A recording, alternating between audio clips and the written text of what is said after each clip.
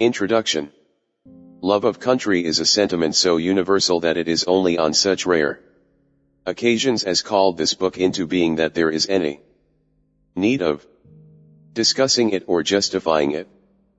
There is a perfectly absurd statement by Charles Kingsley in the preface to one of his books, written 50 years ago, in which he says that, while there can be loyalty to a king or a queen, there cannot be loyalty to one's country. This story of Philip Nolan was written in the darkest period of the Civil War, to show what love of country is. There were persons then who thought that if their advice had been taken there need have been no civil war. There were persons whose everyday pursuits were greatly deranged by the Civil War. It proved that the lesson was a lesson gladly received. I have had letters from seamen who read it as they were lying in our blockade squadrons off the mouths of southern harbors. I have had letters from men who read it soon after the Vicksburg campaign. And in other ways I have had many illustrations of its having been of use in what I have a right to call the darkest period of the Republic. Today we are not in the darkest period of the Republic. This nation never wishes to make war. Our whole policy is a policy of peace. And peace is the protection of the Christian civilization to which we are pledged. It is always desirable to teach young men and young women, and old men and old women, and all sorts of people, to understand what the country is. It is a being. The Lord, God of nations, has called it into existence, and has placed it here with certain duties, in defense of the civilization of the world. It was the intention of this parable, which describes the life of one man who tried to separate himself from his country, to show how terrible was his mistake.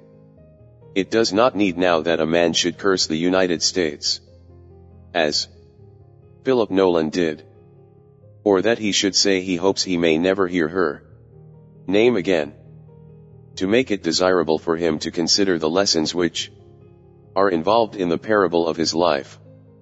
Any man is without a country, who, by his sneers, or by looking backward, or by revealing his country's secrets to her enemy, checks for 1 hour the movements which lead to peace among the nations of the world, or weakens the arm of the nation in her determination to secure justice between man and man, and, in general, to secure the larger life of her people.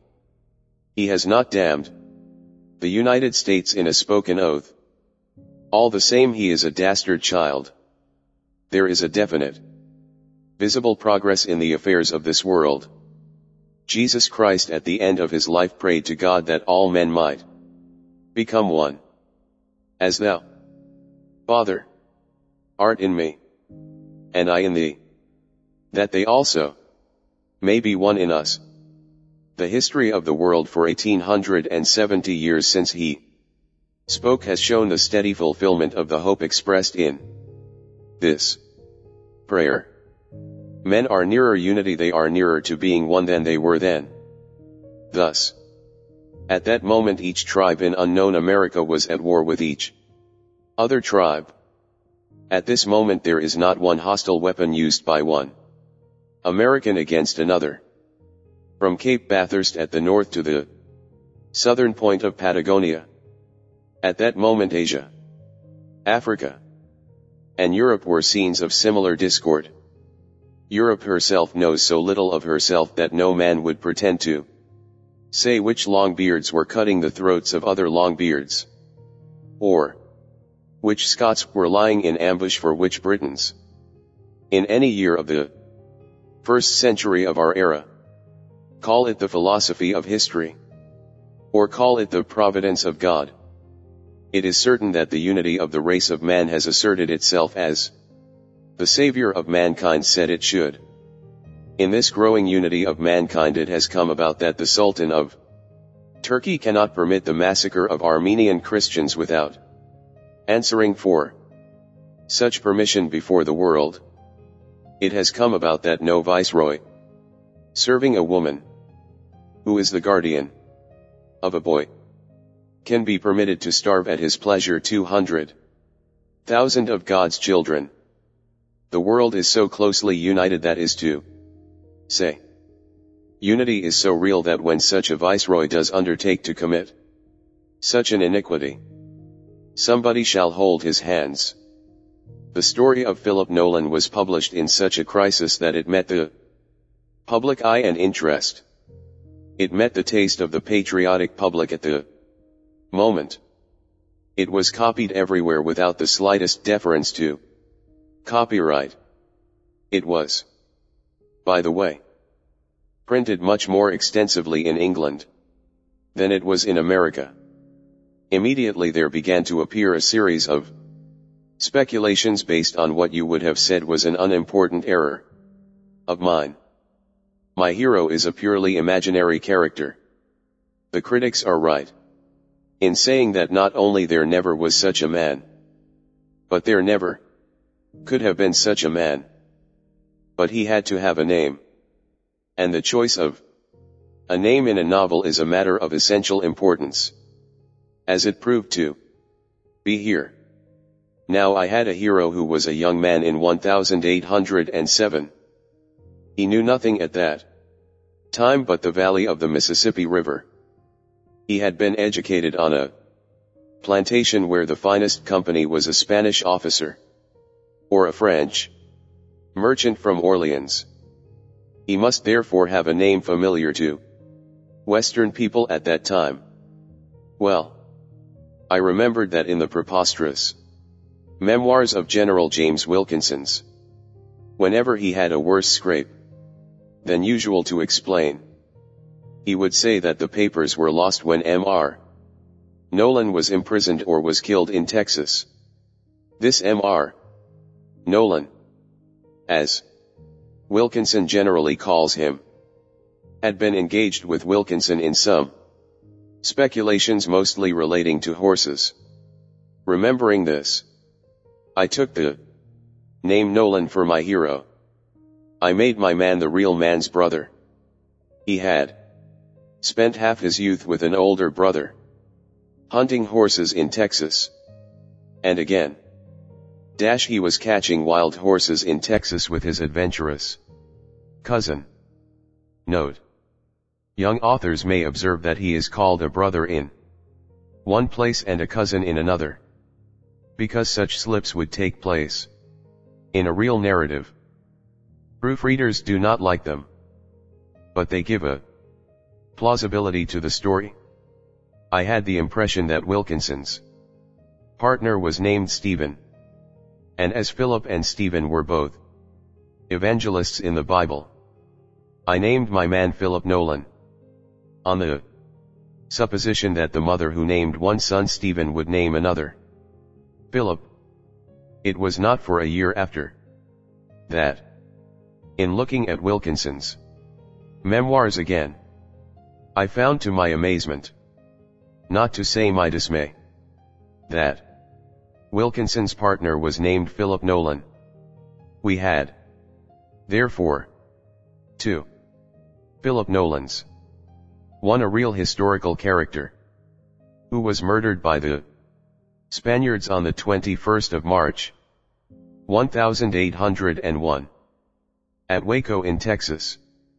The other a purely imaginary character invented by myself, who appears for the first time on the 2-3d of September, 1807, at a court-martial at Fort Adams. I supposed nobody but myself in New England had ever heard of Philip Nolan. But in the Southwest, in Texas and Louisiana, it was but 62 years since the Spaniards murdered him. In truth, it was the death of Nolan, the real Philip Nolan, killed by one Spanish governor, while he held the safe conduct of another, which roused that wave of Indignation in the Southwest which ended in the independence of Texas. I think the state of Texas would do well today if it placed the statue of the real Phil Nolan in the Capitol at Washington by the side of that of Sam Houston. In the midst of the war, the story was published in the Atlantic Monthly of December 1863. In the Southwest, the Atlantic at once found its way into regions where the real Phil Nolan was known.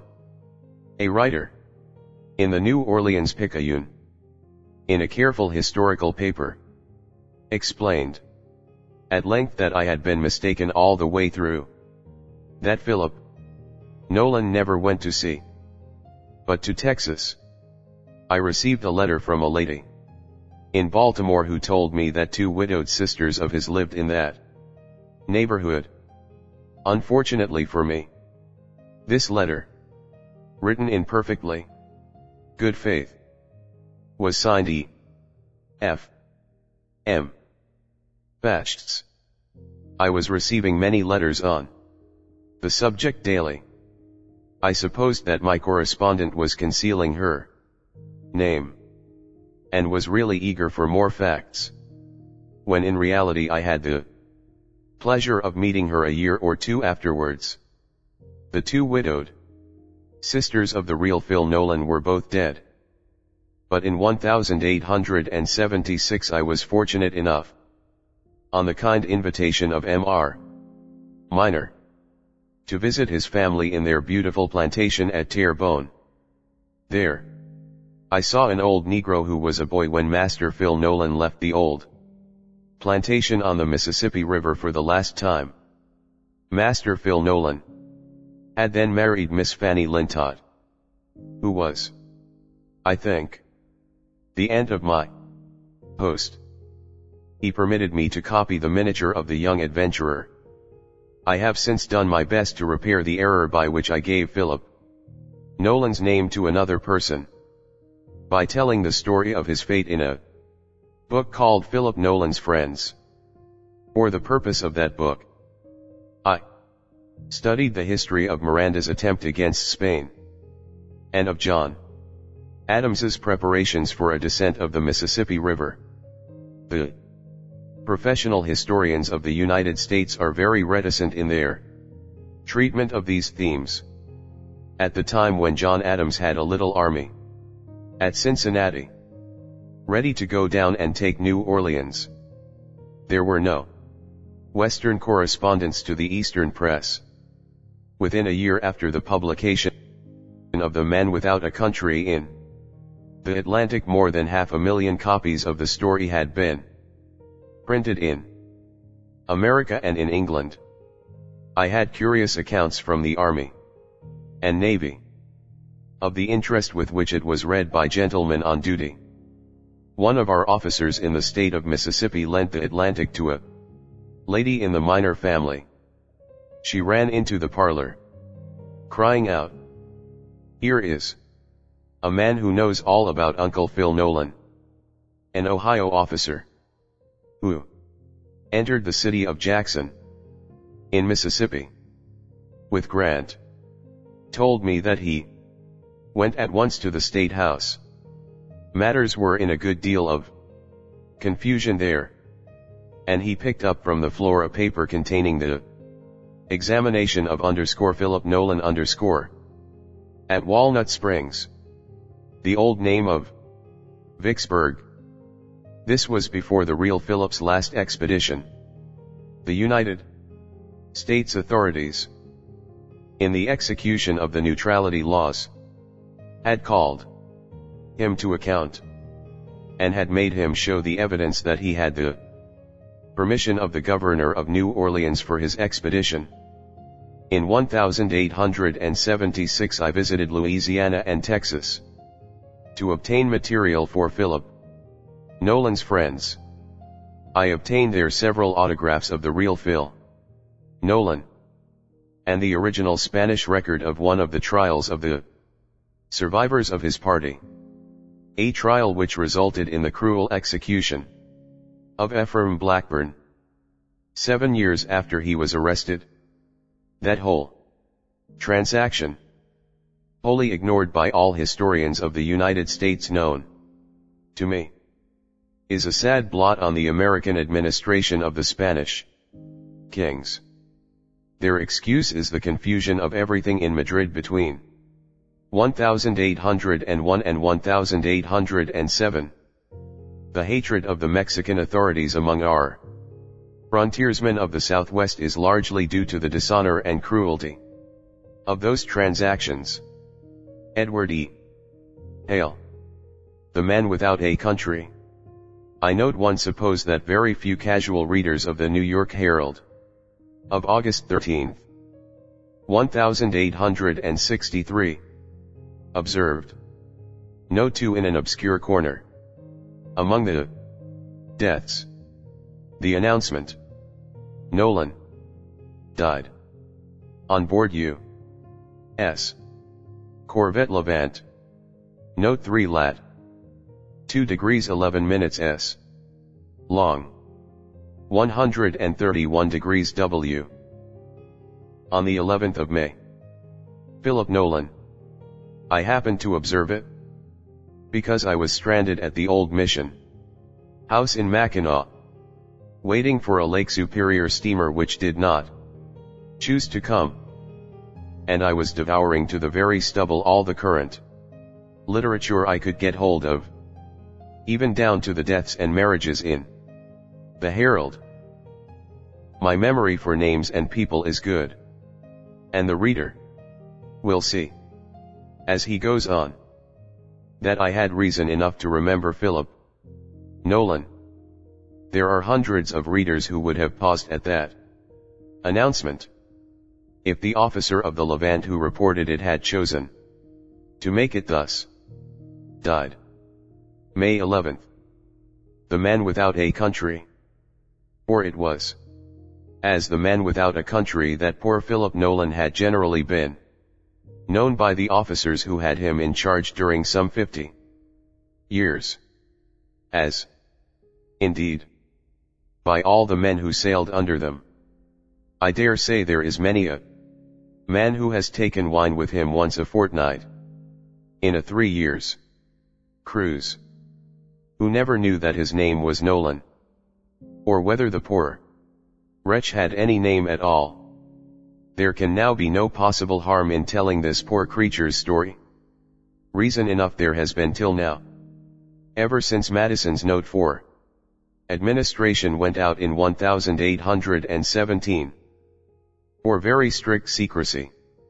The secrecy of honor itself. Among the gentlemen of the Navy who have had Nolan in successive charge.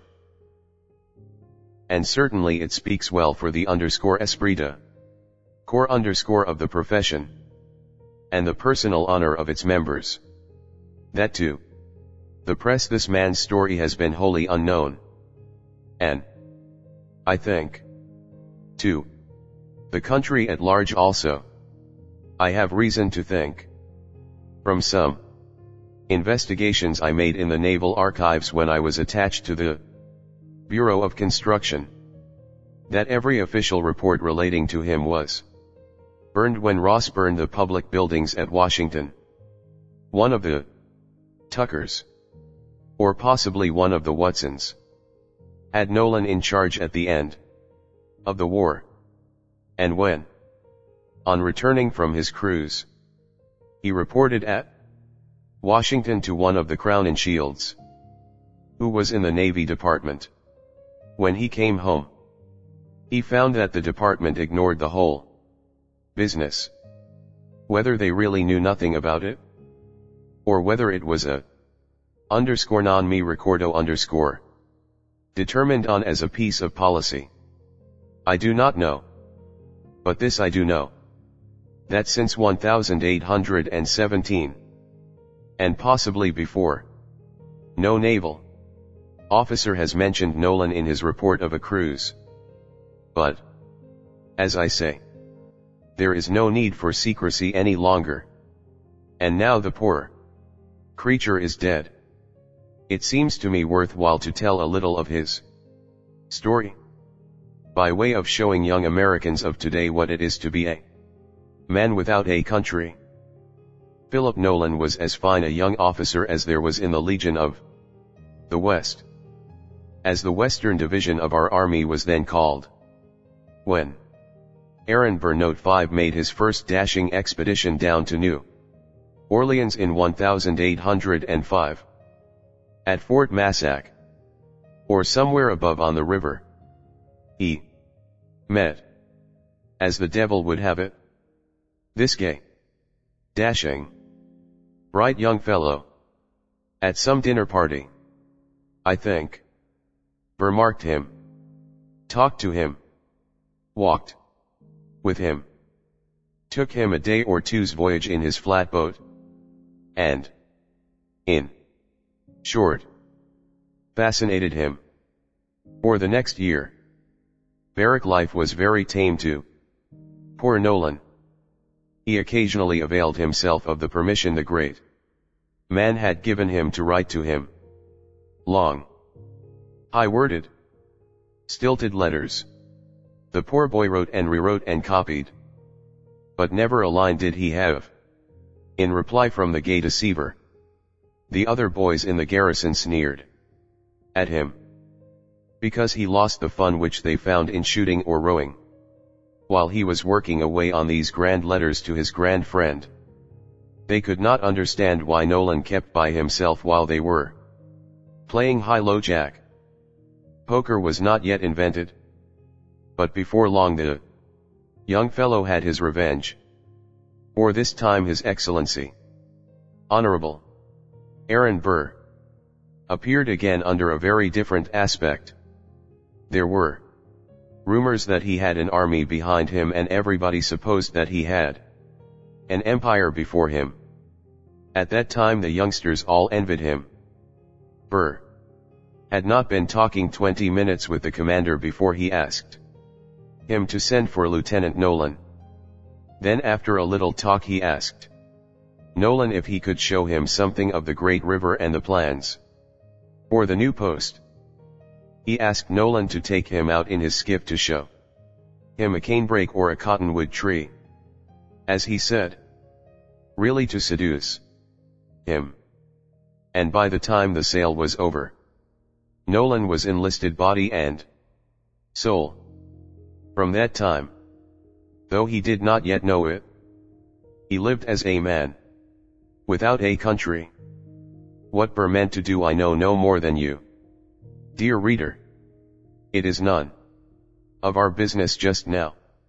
Only, when the grand catastrophe came, and Jefferson and the House of Virginia of that day undertook to break on the will all the possible clearances of the then House of York, by the great treason trial at Richmond, some of the lesser fry in that distant Mississippi Valley, which was farther from us than Puget Sound is today, introduced the like novelty on their provincial stage, and, 2.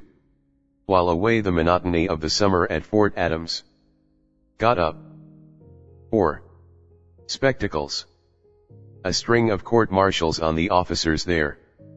One and another of the colonels and majors were tried, and, to fill out the list, little Nolan, against whom, heaven knows, there was evidence enough that he was sick of the service, had been willing to be false to it, and would have obeyed any order to march any whither with anyone who would follow him had the order been signed by command of his Exc. A. Burr. The courts dragged on. The big flies escaped. Rightly for all I know, Nolan was proved guilty enough, as I say.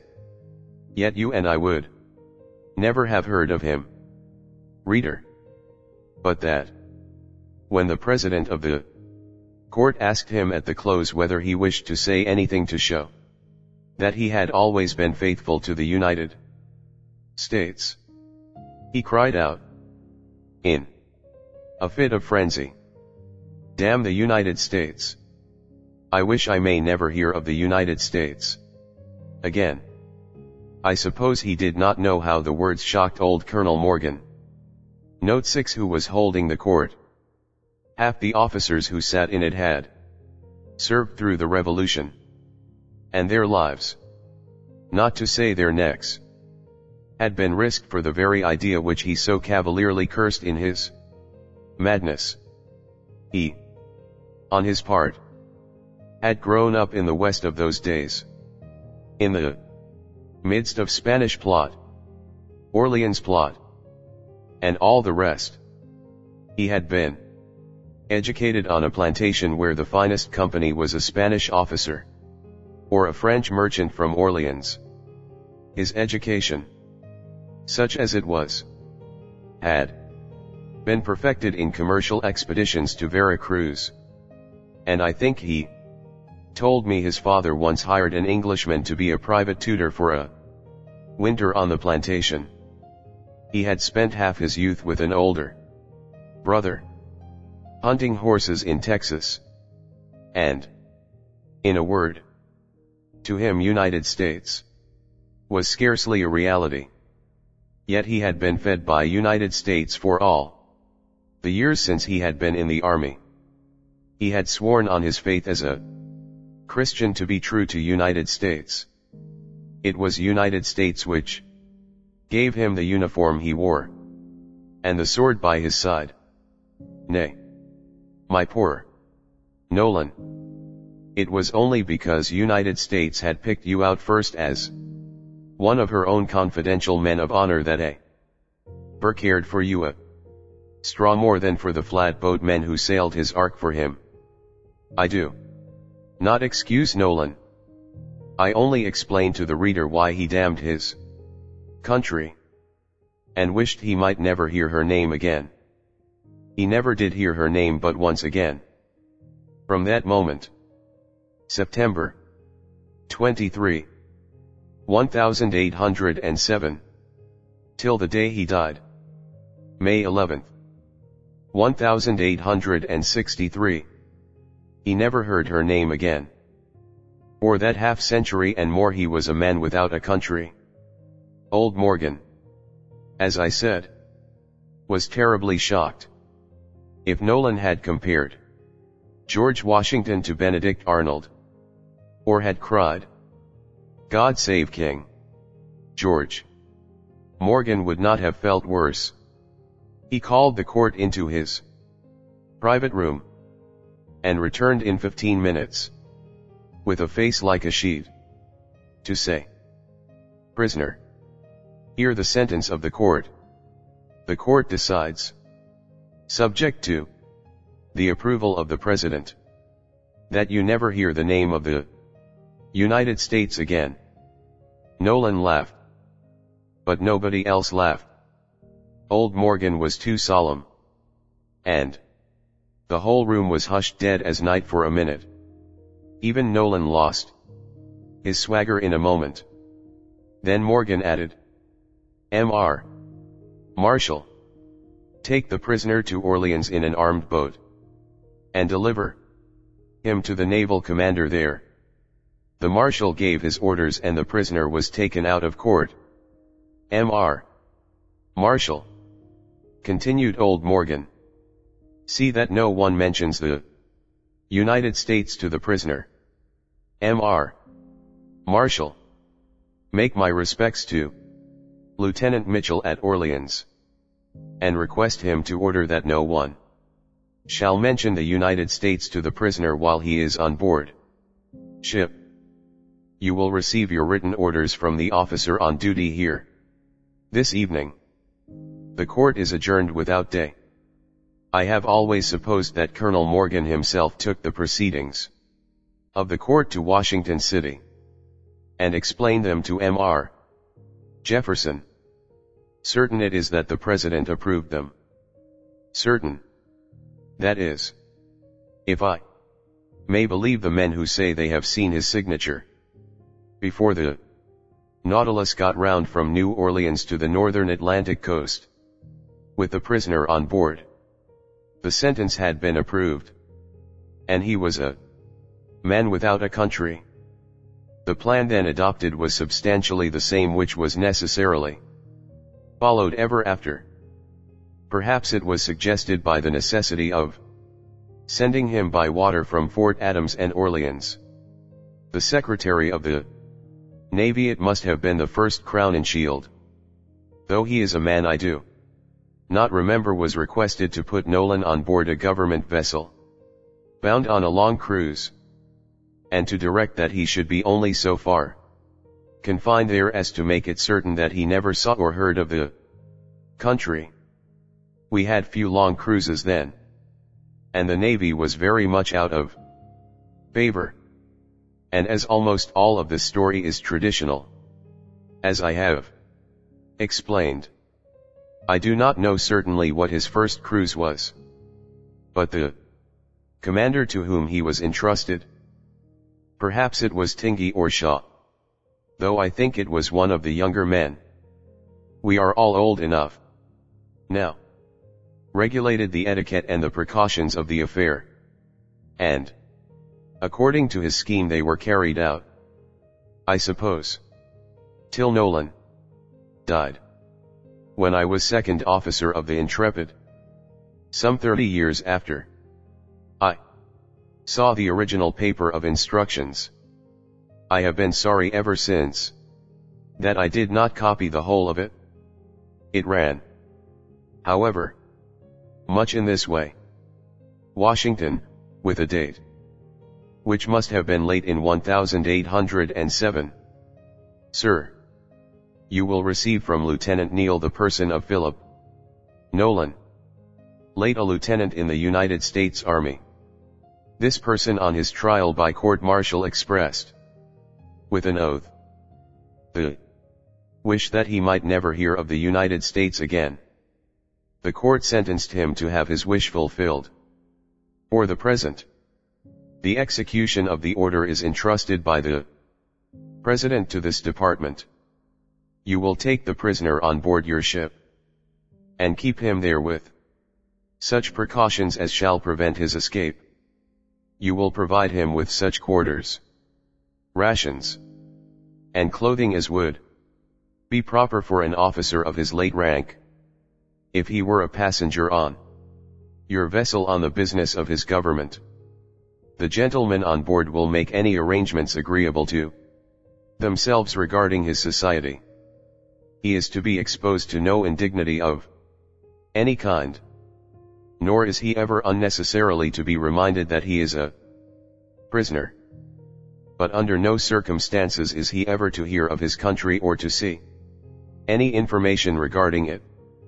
And you will especially caution all the officers under your command to take care that, in the various indulgences which may be granted, this rule, in which his punishment is involved, shall not be broken. It is the intention of the government that he shall never again see the country which he has disowned. Before the end of your cruise you will receive orders which will give effect to this intention. Respectfully yours, W. Southard, or the Secretary of the Navy.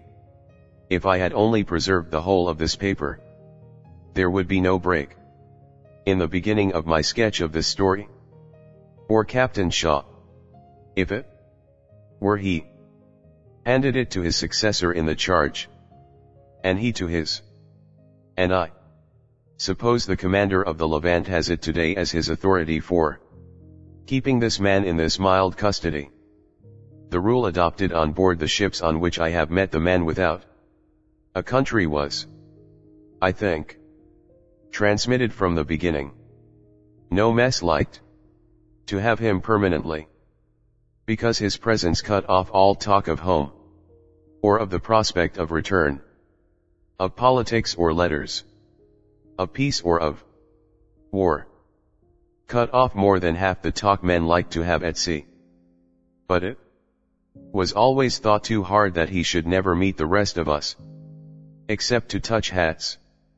And we finally sank into one system.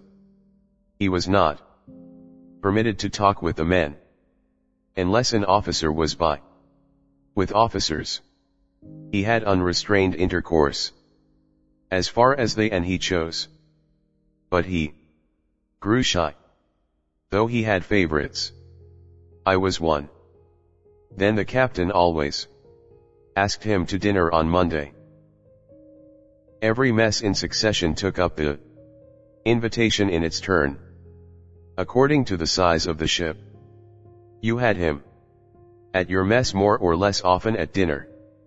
His breakfast he ate in his own stateroom. He always had a stateroom which was where a sentinel or somebody on the watch could see the door. And whatever else he ate or drank, he ate or drank alone. Sometimes, when the Marines or sailors had any special jollification, they were permitted to invite Plain Buttons, as they called him. Then Nolan was sent with some officer, and the men were forbidden to speak of home while he was there. I believe the theory was that the sight of his punishment did them good. They called him Plain Buttons because, while he always chose to wear a regulation army uniform, he was not permitted to wear the army button, for the reason that it bore either the initials or the insignia of the country he had disowned.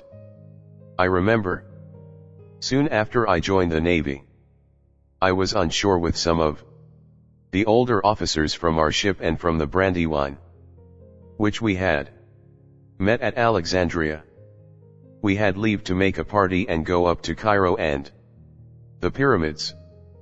As we jogged along, you went on donkeys then. Some of the gentlemen, we boys called them dons. But the phrase was long since changed, fell to talking about Nolan.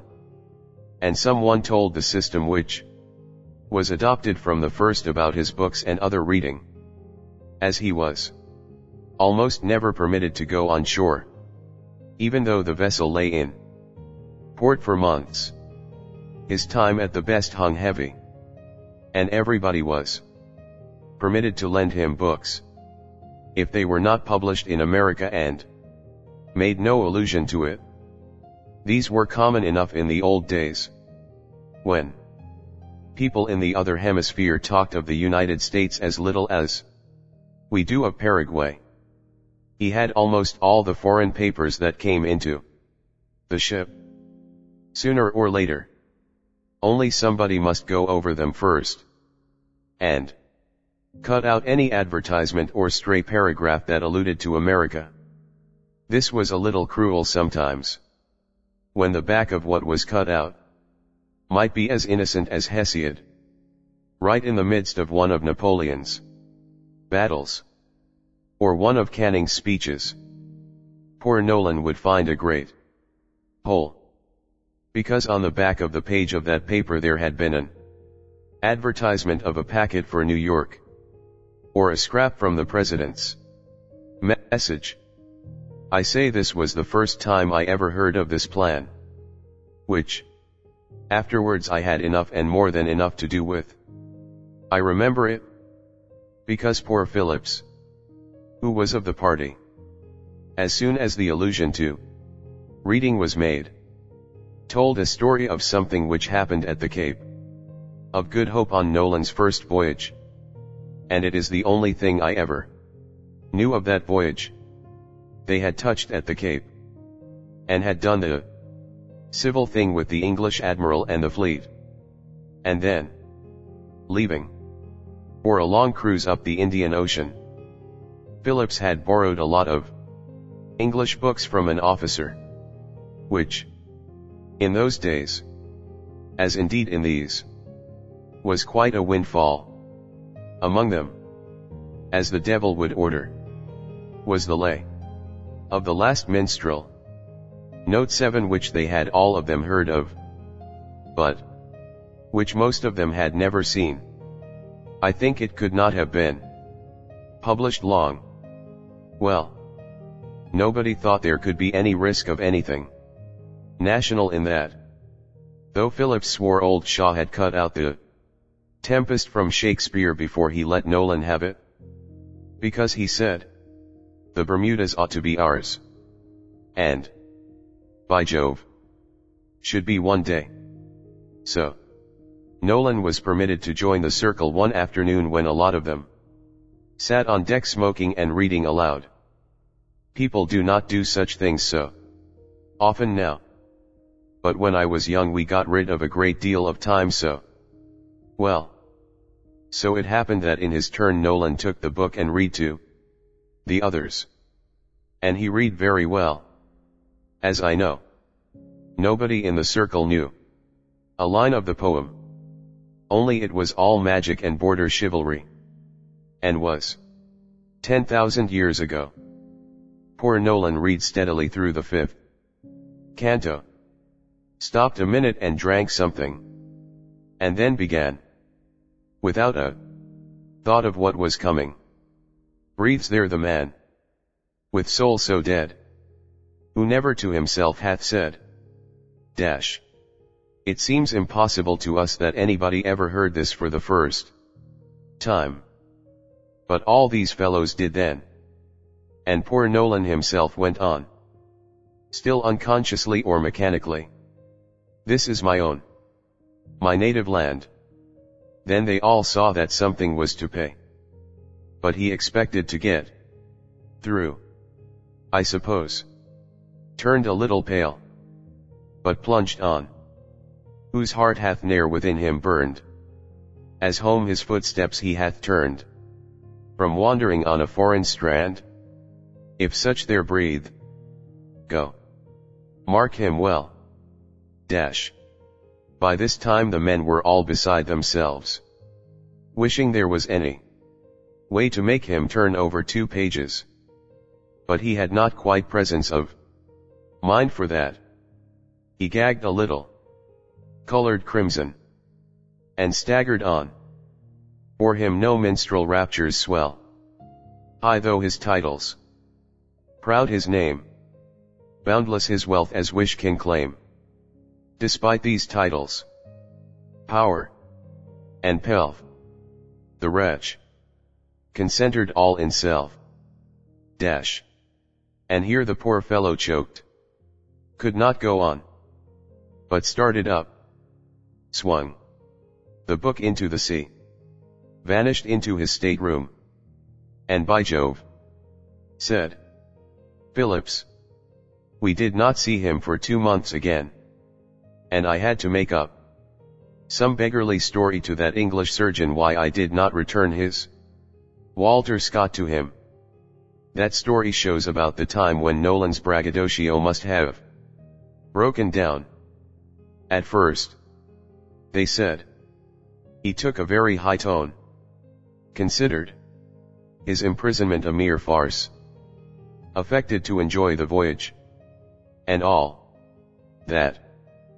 But Phillips said that after he came out of his stateroom he never was the same man again. He never read aloud again. Unless it was the Bible or Shakespeare. Or something else he was sure of. But it was not that merely. He never entered in with the other young men exactly as a companion again. He was always shy afterwards. When I knew him, very seldom spoke. Unless he was spoken to. Except to a very few friends. He lighted up occasionally.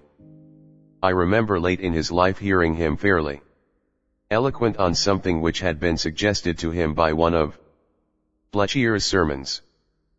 But generally he had the nervous, tired look of a heart-wounded man. When Captain Shaw was coming home, if, as I say, it was Shaw, rather, to the surprise of everybody they made one of the Windward Islands, and lay off and on for nearly a week. The boys said the officers were sick of salt junk, and meant to have turtle soup before they came home. But, after several days the Warren came to the same rendezvous. They exchanged signals. She sent to Phillips and these homeward bound men letters and papers, and told them she was outward bound, perhaps to the Mediterranean, and took poor Nolan and his traps on the boat back to try his second cruise. He looked very blank when he was told to get ready to join her. He had known enough of the signs of the sky to know that till that moment he was going home. But this was a distinct evidence of something he had not thought of. Perhaps that there was no going home for him, even to a prison. And this was the first of some 20 such transfers, which brought him sooner or later into half our best vessels, but which kept him all his life at least some 100 miles from the country he had hoped he might never hear of again. It may have been on that second cruise. It was once when he was up the Mediterranean that M.R.S. Graf, the celebrated southern beauty of those days, danced with him. They had been lying a long time in the Bay of Naples, and the officers were very intimate in the English fleet, and there had been great festivities, and our men thought they must give a great ball on board the ship. How they ever did it on board the Warren, I am sure I do not know. Perhaps it was not the Warren, or perhaps ladies did not take up so much room as they do now. They wanted to use Nolan's stateroom for something, and they hated to do it without asking him to the ball. So the captain said they might ask him if they would be responsible that he did not talk with the wrong people, who would give him intelligence. So the dance went on. The finest party that had ever been known, I dare say. For I never heard of a man-of-war ball that was not for ladies.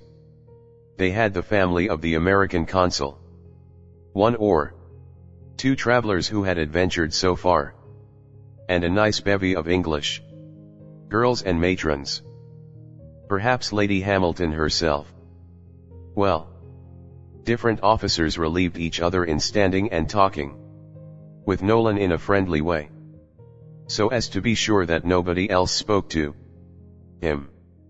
The dancing went on with spirit, and after a while even the fellows who took this honorary guard of Nolan ceased to fear any _contretemps_. Only when some English Lady Hamilton, as I said, perhaps called for a set of American dances, an odd thing happened. Everybody then danced contra-dances. The black band, nothing loath, conferred as to what American dances were, and started off with Virginia Reel, which they followed with Money Musk, which, in its turn in those days, should have been followed by the Old 13. But just as Dick, the leader, tapped for his fiddles to begin, and bent forward, about to say, in true Negro state, the Old 13, gentlemen and ladies, as he had said Virginia Reel, if you please, and Money Musk, if you please. The captain's boy tapped him on the shoulder, whispered to him, and he did not announce the name of the dance. He merely bowed, began on the air, and they all fell to. The officers teaching the English girls the figure, but not telling them why it had no name. But that is not the story I started to tell.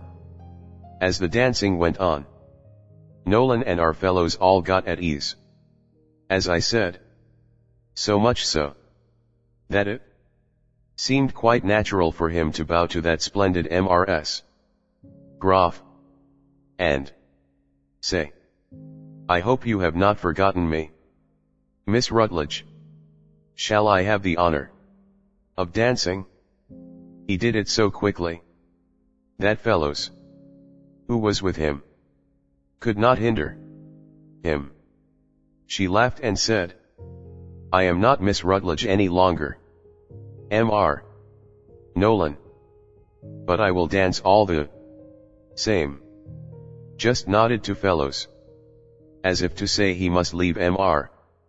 Nolan to her, and led him off to the place where the dance was forming. Nolan thought he had got his chance. He had known her at Philadelphia, and at other places had met her. And this was a godsend. You could not talk in contradances, as you do in cotillions, or even in the pauses of waltzing.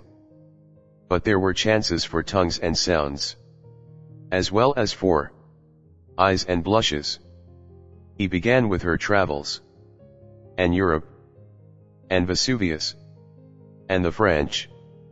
And then, when they had worked down, and had that long talking time at the bottom of the set, he said boldly, "A little pale," she said, as she told me the story years after.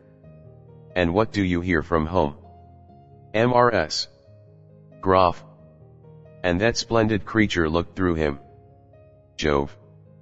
How she must have looked through him.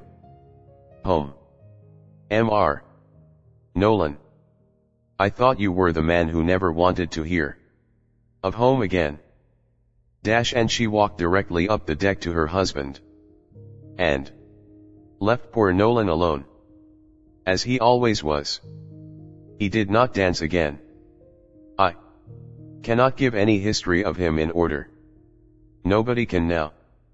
And, indeed, I am not trying to. These are the traditions, which I sort out, as I believe them, from the myths which have been told about this man for 40 years. The lies that have been told about him are legion. The fellows used to say he was the Iron Mask, and poor George Pons went to his grave in the belief that this was the author of Junius, who was being punished for his celebrated libel on Thomas Jefferson. Pons was not very strong in the historical line. A happier story than either of these I have told is of the war that came along soon after. I have heard this affair told in 3 or 4 ways. And, indeed, it may have happened more than once. But which ship it was on I cannot tell. However, in one, at least, of the great frigate duels with the English, in which the Navy was really baptized. Note 8. It happened that a round shot from the enemy entered one of our ports square, and took right down the officer of the gun himself, and almost every man of the gun's crew. Now you may say what you choose about courage, but that is not a nice thing to see. But, as the men who were not killed picked themselves up, and as they and the surgeons people were carrying off the bodies, there appeared Nolan, in his shirt sleeves, with the rammer in his hand, and, just as if he had been the officer, told them off with authority who should go to the cockpit with the wounded men, who should stay with him. Perfectly cheery, and with that way which makes men feel sure all is right and is going to be right. And he finished loading the gun with his own hands, aimed it, and bade the men fire. And there he stayed, captain of that gun, keeping those fellows in spirits, till the enemy struck, sitting on the carriage while the gun was cooling, though he was exposed all the time, showing them easier ways to handle heavy shot, making the raw ends laugh at their own blunders.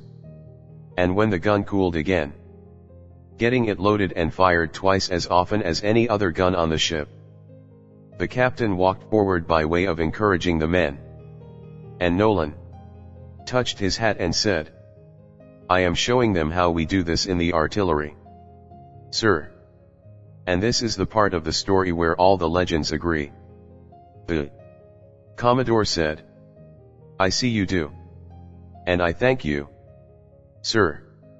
And I shall never forget this day, sir. And you never shall, sir. And after the whole thing was over, and he had the Englishman's sword in the midst of the state and ceremony of the quarter-deck, he said, Where is M.R. Nolan? Ask M.R. Nolan to come here. And when Nolan came, he said, M.R. Nolan, we are all very grateful to you today. You are one of us. Today, you will be named in the dispatches. And then the old man took off his own sword of ceremony, and gave it to Nolan, and made him put it on. The man told me this who saw it. Nolan cried like a baby. And well he might. He had not worn a sword since that infernal day at Fort Adams. But always afterwards on occasions of ceremony, he wore that quaint old French sword of the Commodore's. The captain did mention him in the dispatches. It was always said he asked that he might be pardoned.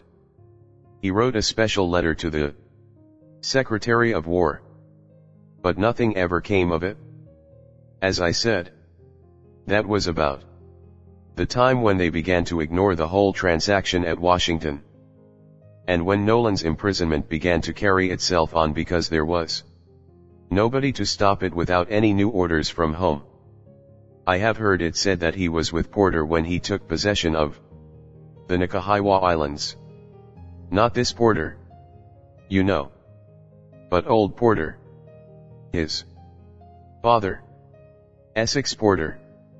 That is, the old Essex Porter. Not this Essex.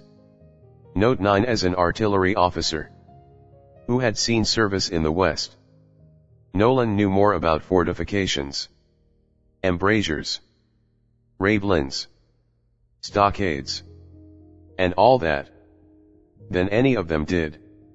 And he worked with a right good will in fixing that battery all right. I have always thought it was a pity Porter did not leave him in command there with Gamble. That would have settled all the question about his punishment. We should have kept the islands. And at this moment we should have one station in the Pacific Ocean. Our French friends, too, when they wanted this little watering place, would have found it was preoccupied. But Madison and the Virginians, of course, flung all that away. All that was near 50 years ago. If Nolan was 30 then, he must have been near 80 when he died. He looked 60 when he was 40. But he never seemed to me to change a hair afterwards. As I imagine his life, from what I have seen and heard of it, he must have been in every sea, and yet almost never on land. He must have known, in a formal way, more officers in our service than any man living knows. He told me once, with a grave smile, that no man in the world lived so methodical a life as he. You know the boys say I am the Iron Mask. And you know how busy he was. He said it did not do for anyone to try to read all the time, more than to do anything else all the time.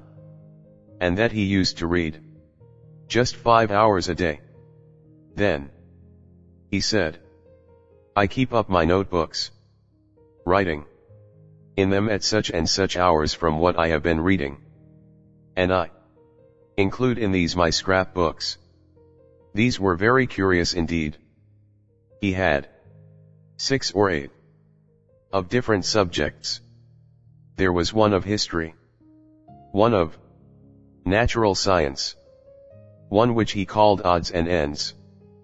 But they were not merely books of extracts from newspapers. They had bits of plants and ribbons, shells tied on, and carved scraps of bone and wood, which he had taught the men to cut for him, and they were beautifully illustrated. He drew admirably.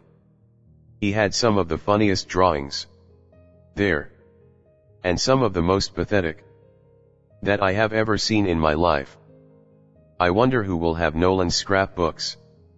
Well, he said his reading and his notes were his profession, and that they took 5 hours and 2 hours respectively of each day. Then, said he, every man should have a diversion as well as a profession. My natural history is my diversion. That took 2 hours a day more. The men used to bring him birds and fish, but on a long cruise he had to satisfy himself with centipedes and cockroaches and such small game. He was the only naturalist I ever met who knew anything about the habits of the housefly and the mosquito. All those people can tell you whether they are _Lepidoptera or _Steptopodera . But as for telling how you can get rid of them, or how they get away from you when you strike them, why, Linnaeus knew as little of that as John Foy the idiot did. These 9 hours made Nolan's regular daily occupation. The rest of the time, he talked or walked, till he grew very old. He went aloft a great deal.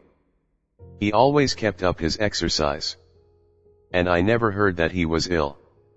If any other man was ill, he was the kindest nurse in the world, and he knew more than half the surgeons do. Then if anybody was sick or died, or if the captain wanted him to, on any other occasion, he was always ready to read prayers. I have said that he read beautifully. My own acquaintance with Philip Nolan began 6 or 8 years after the English War, on my first voyage after I was appointed a midshipman. It was in the first days after our slave trade treaty, while the reigning house, which was still the House of Virginia, had still a sort of sentimentalism about the suppression of the horrors of the Middle Passage, and something was sometimes done that way. We were in the South Atlantic on that business. From the time I joined, I believe I thought Nolan was a sort of lay chaplain, a chaplain with a blue coat.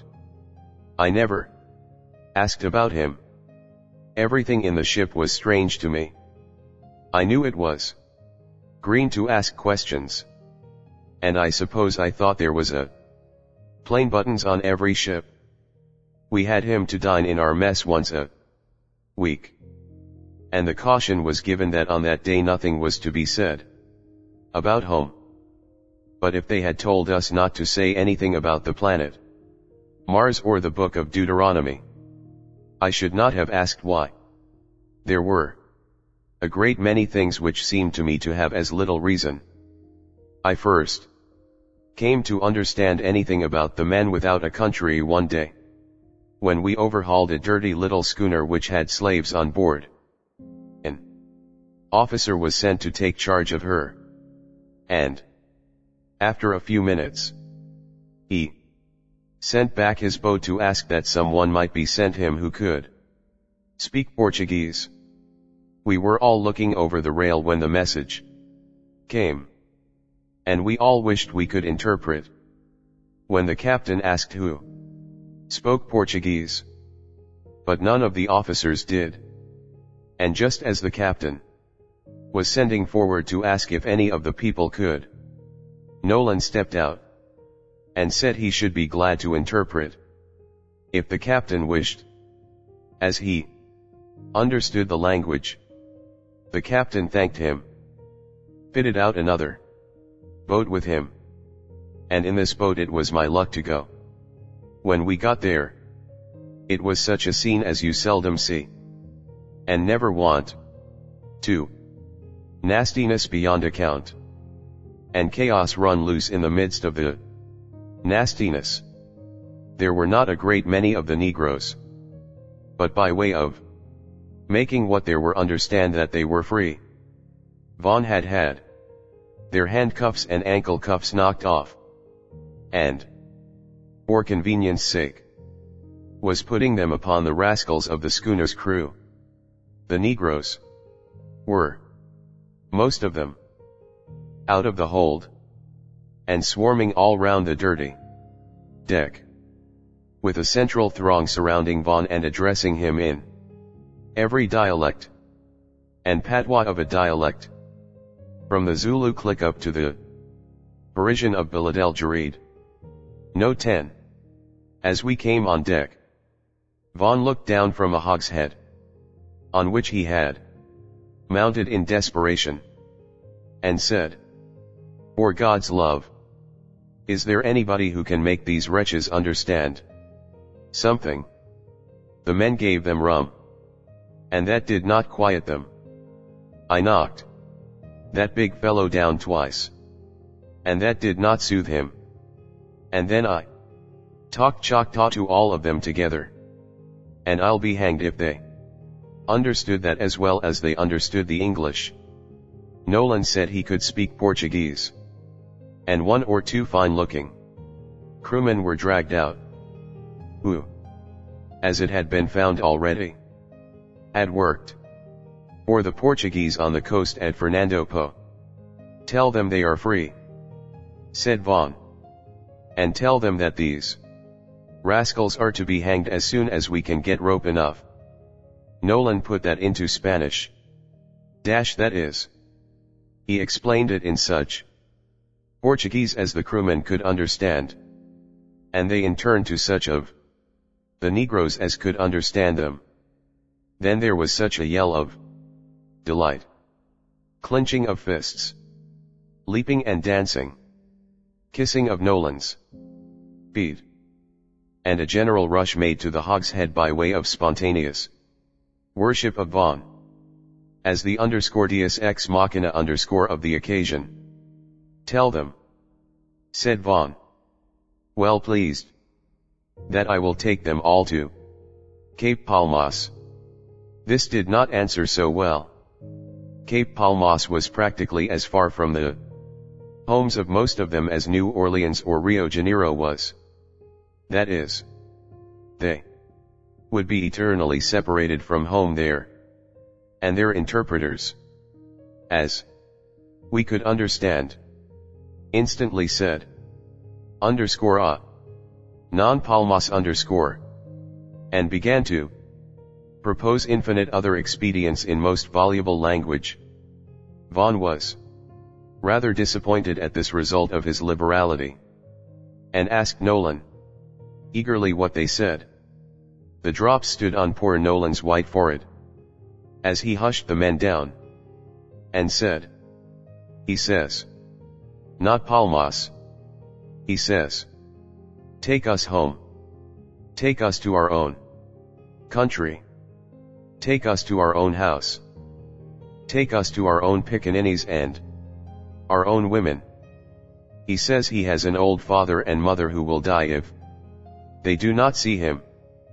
And this one says he left his people all sick, and paddled down to Fernando to beg the white doctor to come and help them. And that these devils caught him in the bay just inside of home. And that he has never seen anybody from home since then. And this one says," choked out Nolan, "that he has not heard a word from his home in 6 months, while he has been locked up in an infernal barracoon." Vaughn always said he grew gray himself while Nolan struggled through this interpretation. I, who did not understand anything of the passion involved in it, saw that the very elements were melting with fervent heat, and that something was to pay somewhere. Even the Negroes themselves stopped howling, as they saw Nolan's agony, and Vaughn's almost equal agony of sympathy. As quick as he could get words, he said, "Tell them yes. Yes. Yes. Tell them they shall go to the mountains of the moon. If they will.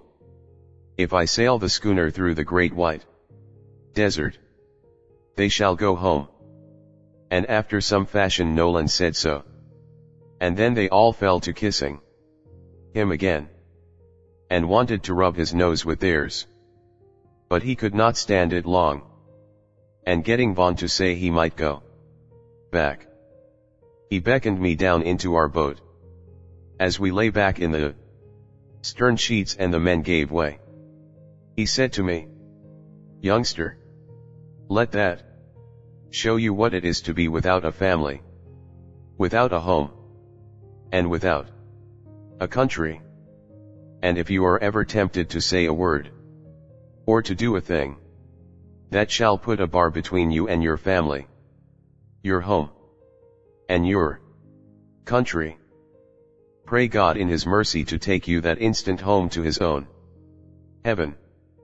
Stick by your family, boy. Forget you have a self.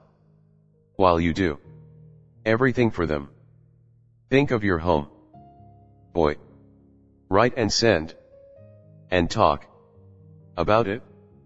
Let it be nearer and nearer to your thought, the farther you have to travel from it, and rush back to it when you are free, as that poor black slave is doing now.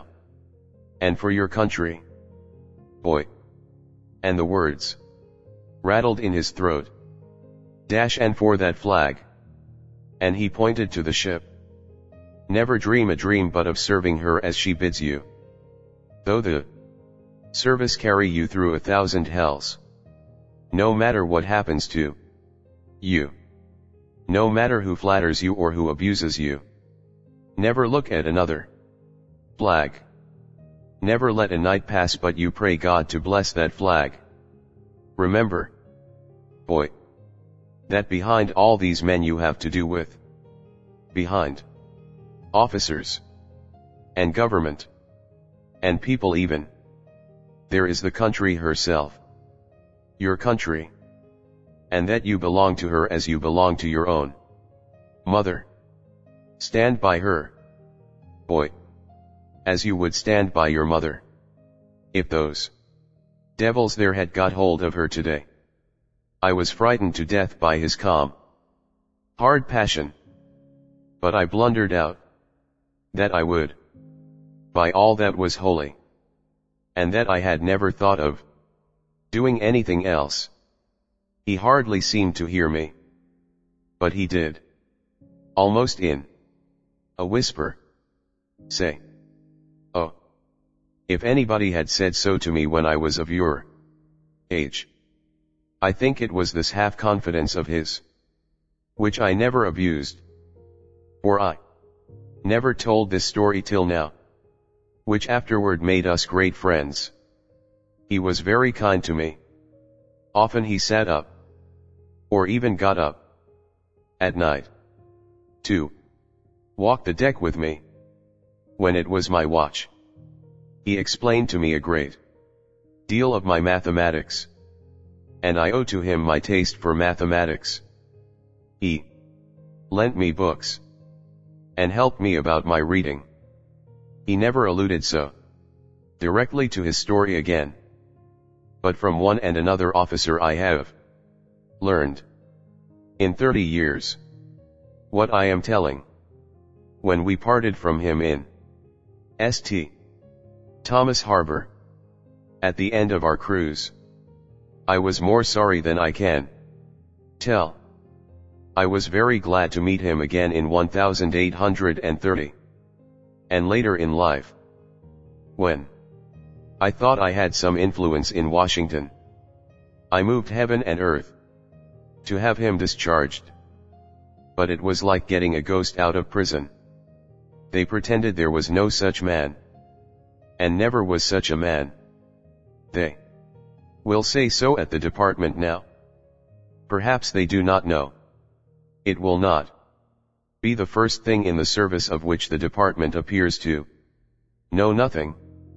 There is a story that Nolan met Per once on one of our vessels, when a party of Americans came on board in the Mediterranean. But this I believe to be a lie. Or, rather, it is a myth. Ben Trovato involving a tremendous blowing up with which he sunk Burr, asking him how he liked to be without a country. But it is clear from Burr's life that nothing of the sort could have happened. And I mention this only as an illustration of the stories which get a going where there is the least mystery at bottom. Philip Nolan, poor fellow, repented of his folly, and then, like a man, submitted to the fate he had asked for. He never intentionally added to the difficulty or delicacy of the charge of those who had him in hold. Accidents would happen, but never from his fault. Lieutenant Truxton told me that when Texas was annexed, there was a careful discussion among the officers whether they should get hold of Nolan's handsome set of maps and cut Texas out of it. From the map of the world and the map of Mexico, the United States had been cut out when the Atlas was bought for him. But it was voted, rightly enough, that to do this would be virtually to reveal to him what had happened. Or, as Harry Cole said, to make him think old Burr had succeeded. So it was from no fault of Nolan's that a great botch happened at my own table, when, for a short time, I was in command of the George Washington corvette on the South American station. We were lying in the La Plata, and some of the officers who had been on shore and had just joined again were entertaining us with accounts of their misadventures in riding the half-wild horses of Buenos Aires. Nolan was at table, and was in an unusually bright and talkative mood. Some story of a tumble reminded him of an adventure of his own when he was catching wild horses in Texas with his adventurous cousin, at a time when he must have been quite a boy. He told the story with a good deal of spirit, so much so that the silence which often follows a good story hung over the table for an instant, to be broken by Nolan himself. For he asked perfectly unconsciously, "Pray, what has become of Texas after the Mexicans got their independence?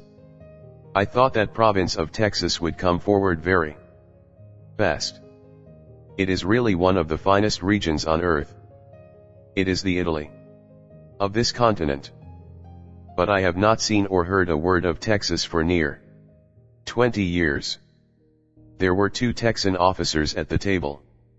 The reason he had never heard of Texas was that Texas and her affairs had been painfully cut out of his newspapers since Austin began his settlements. So that, while he read of Honduras and Tamaulipas, and, till quite lately, of California, this virgin province, in which his brother had traveled so far, and, I believe, had died, had ceased to be to him. Waters and Williams, the 2 Texas men, looked grimly at each other and tried not to laugh. Edward Morris had his attention attracted by the third link in the chain of the captain's chandelier. Watrous was seized with a convulsion of sneezing. Nolan himself saw that something was to pay.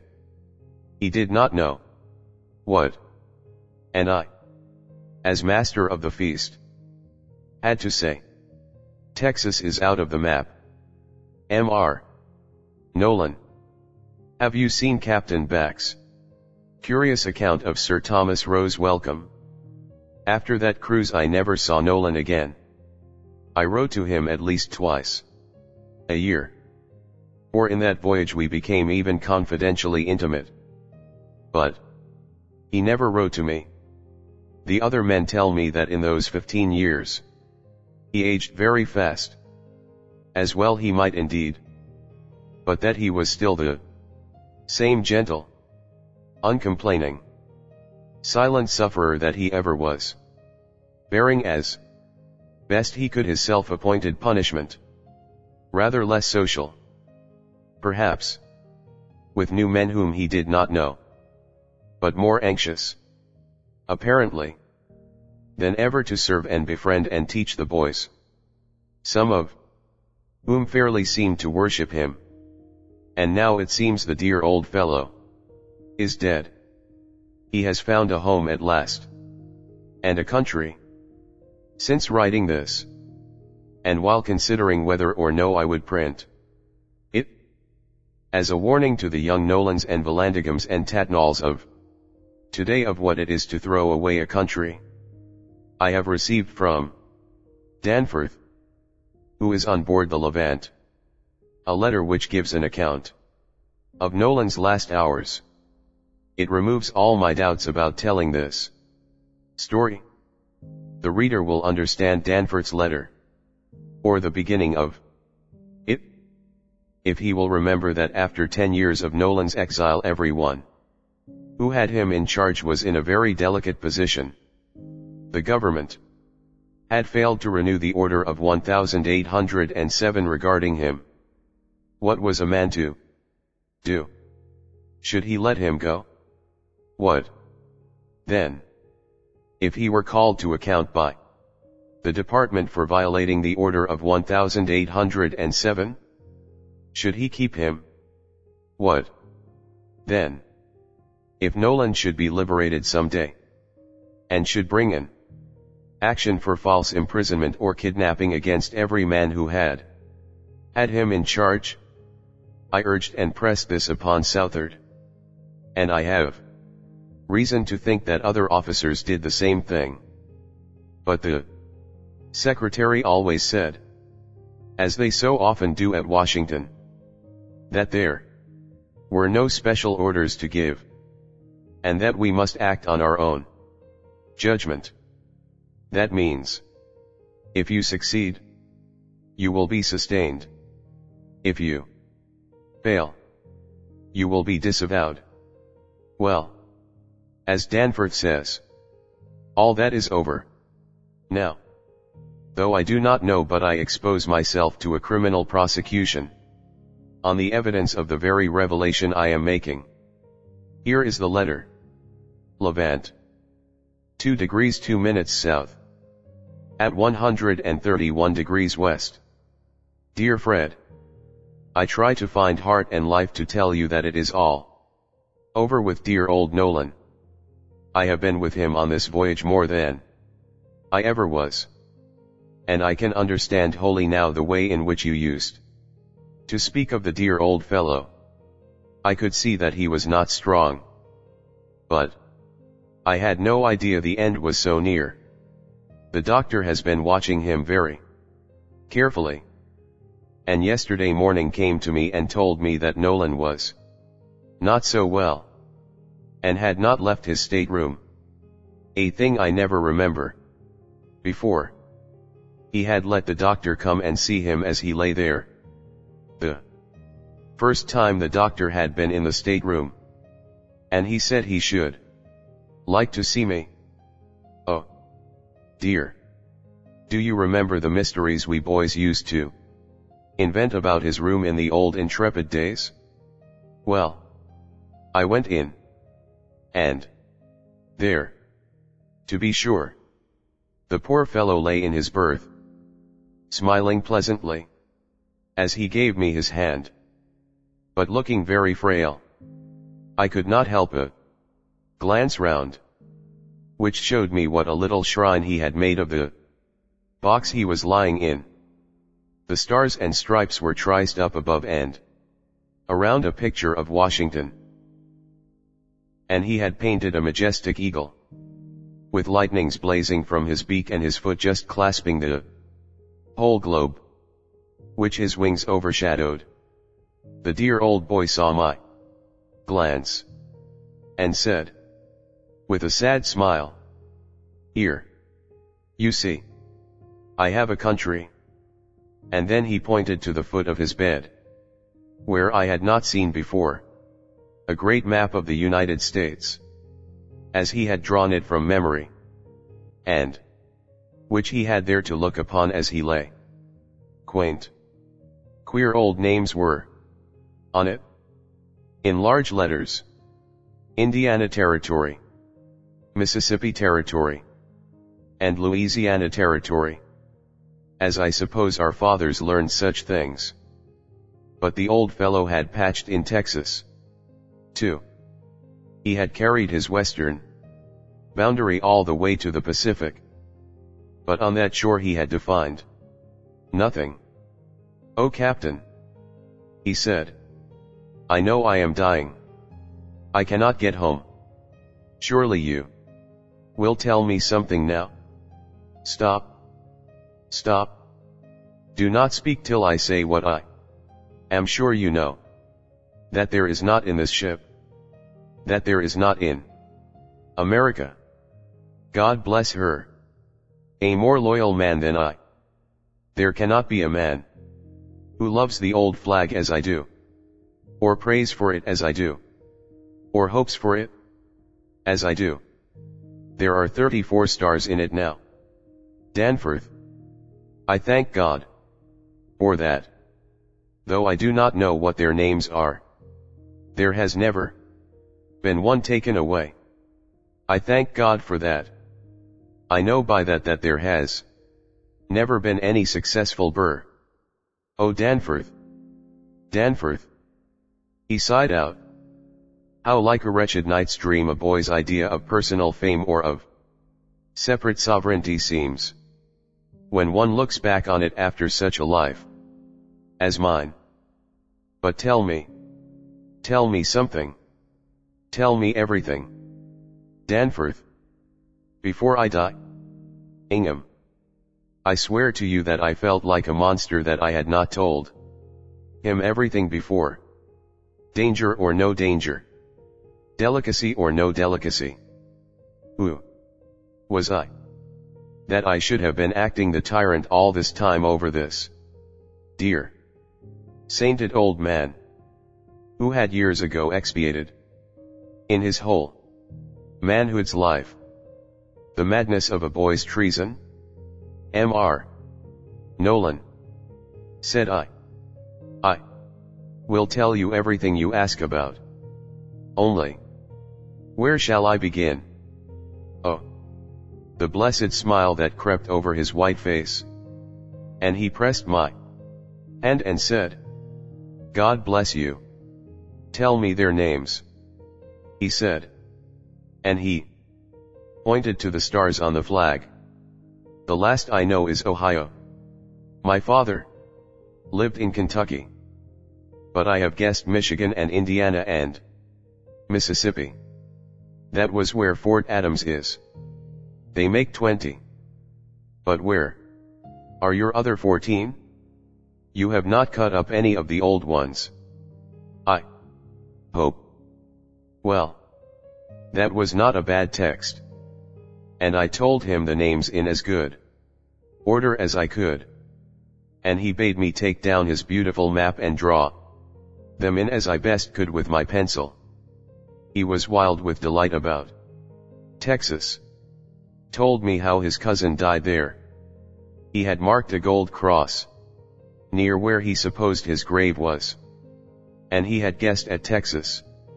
Then he was delighted as he saw California and Oregon. That, he said, he had suspected partly because he had never been permitted to land on that shore, though the ships were there so much. And the men, said he, laughing, brought off a good deal besides furs. Then he went back. Heavens! How far? To ask about the Chesapeake. And what was done to Baron for surrendering her to the Leopard. Note 11. And whether Burr ever tried again. And he ground his teeth with the only passion he showed. but in a moment that was over. And he said, God forgive me. Or, I am sure I forgive him. Then he asked about the old war. Told me the true story of his serving the gun the day we took the Java. Asked about dear old David Porter, as he called him. Then he settled down more quietly and very happily to hear me tell in an hour the history of 50 years. How I wished it had been somebody who knew something. But I did as well as I could. I told him of the English War. I told him about Fulton and the steamboat beginning. I told him about old Scott and Jackson. Told him all I could think of about the Mississippi and New Orleans and Texas and his own old Kentucky. And do you think, he asked, who was in command of the Legion of the West? I told him it was a very gallant officer named Grant, and that by our last news, he was about to establish his headquarters at Vicksburg. Then, where was Vicksburg? I worked that out on the map. It was about 100 miles, more or less, above his old Fort Adams. And I thought Fort Adams must be a ruin now. It must be at Old Vick's plantation, at Walnut Hills. Said he, well, that is a change, I tell you, Ingham.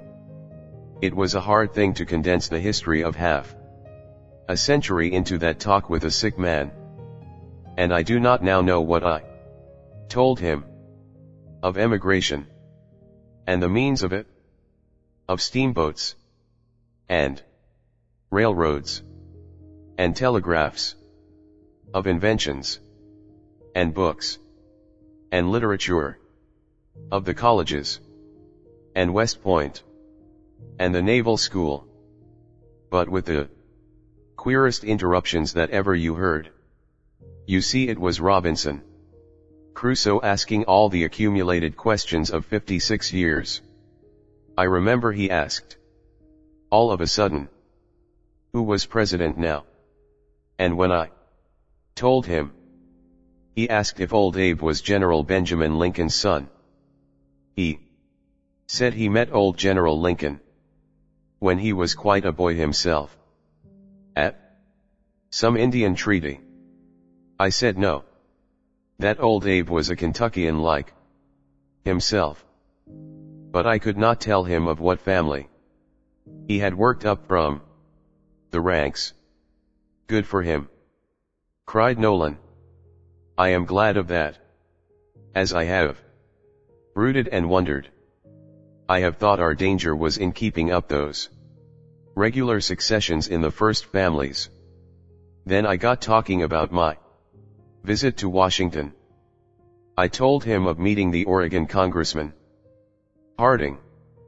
I told him about the Smithsonian and the exploring expedition. I told him about the Capitol and the statues for the pediment, and Crawford's Liberty, and Greenough's Washington.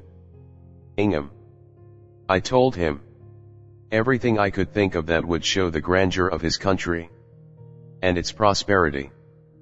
But I could not make up my mouth to tell him a word about this infernal rebellion. And he drank it in and enjoyed it as I cannot tell you.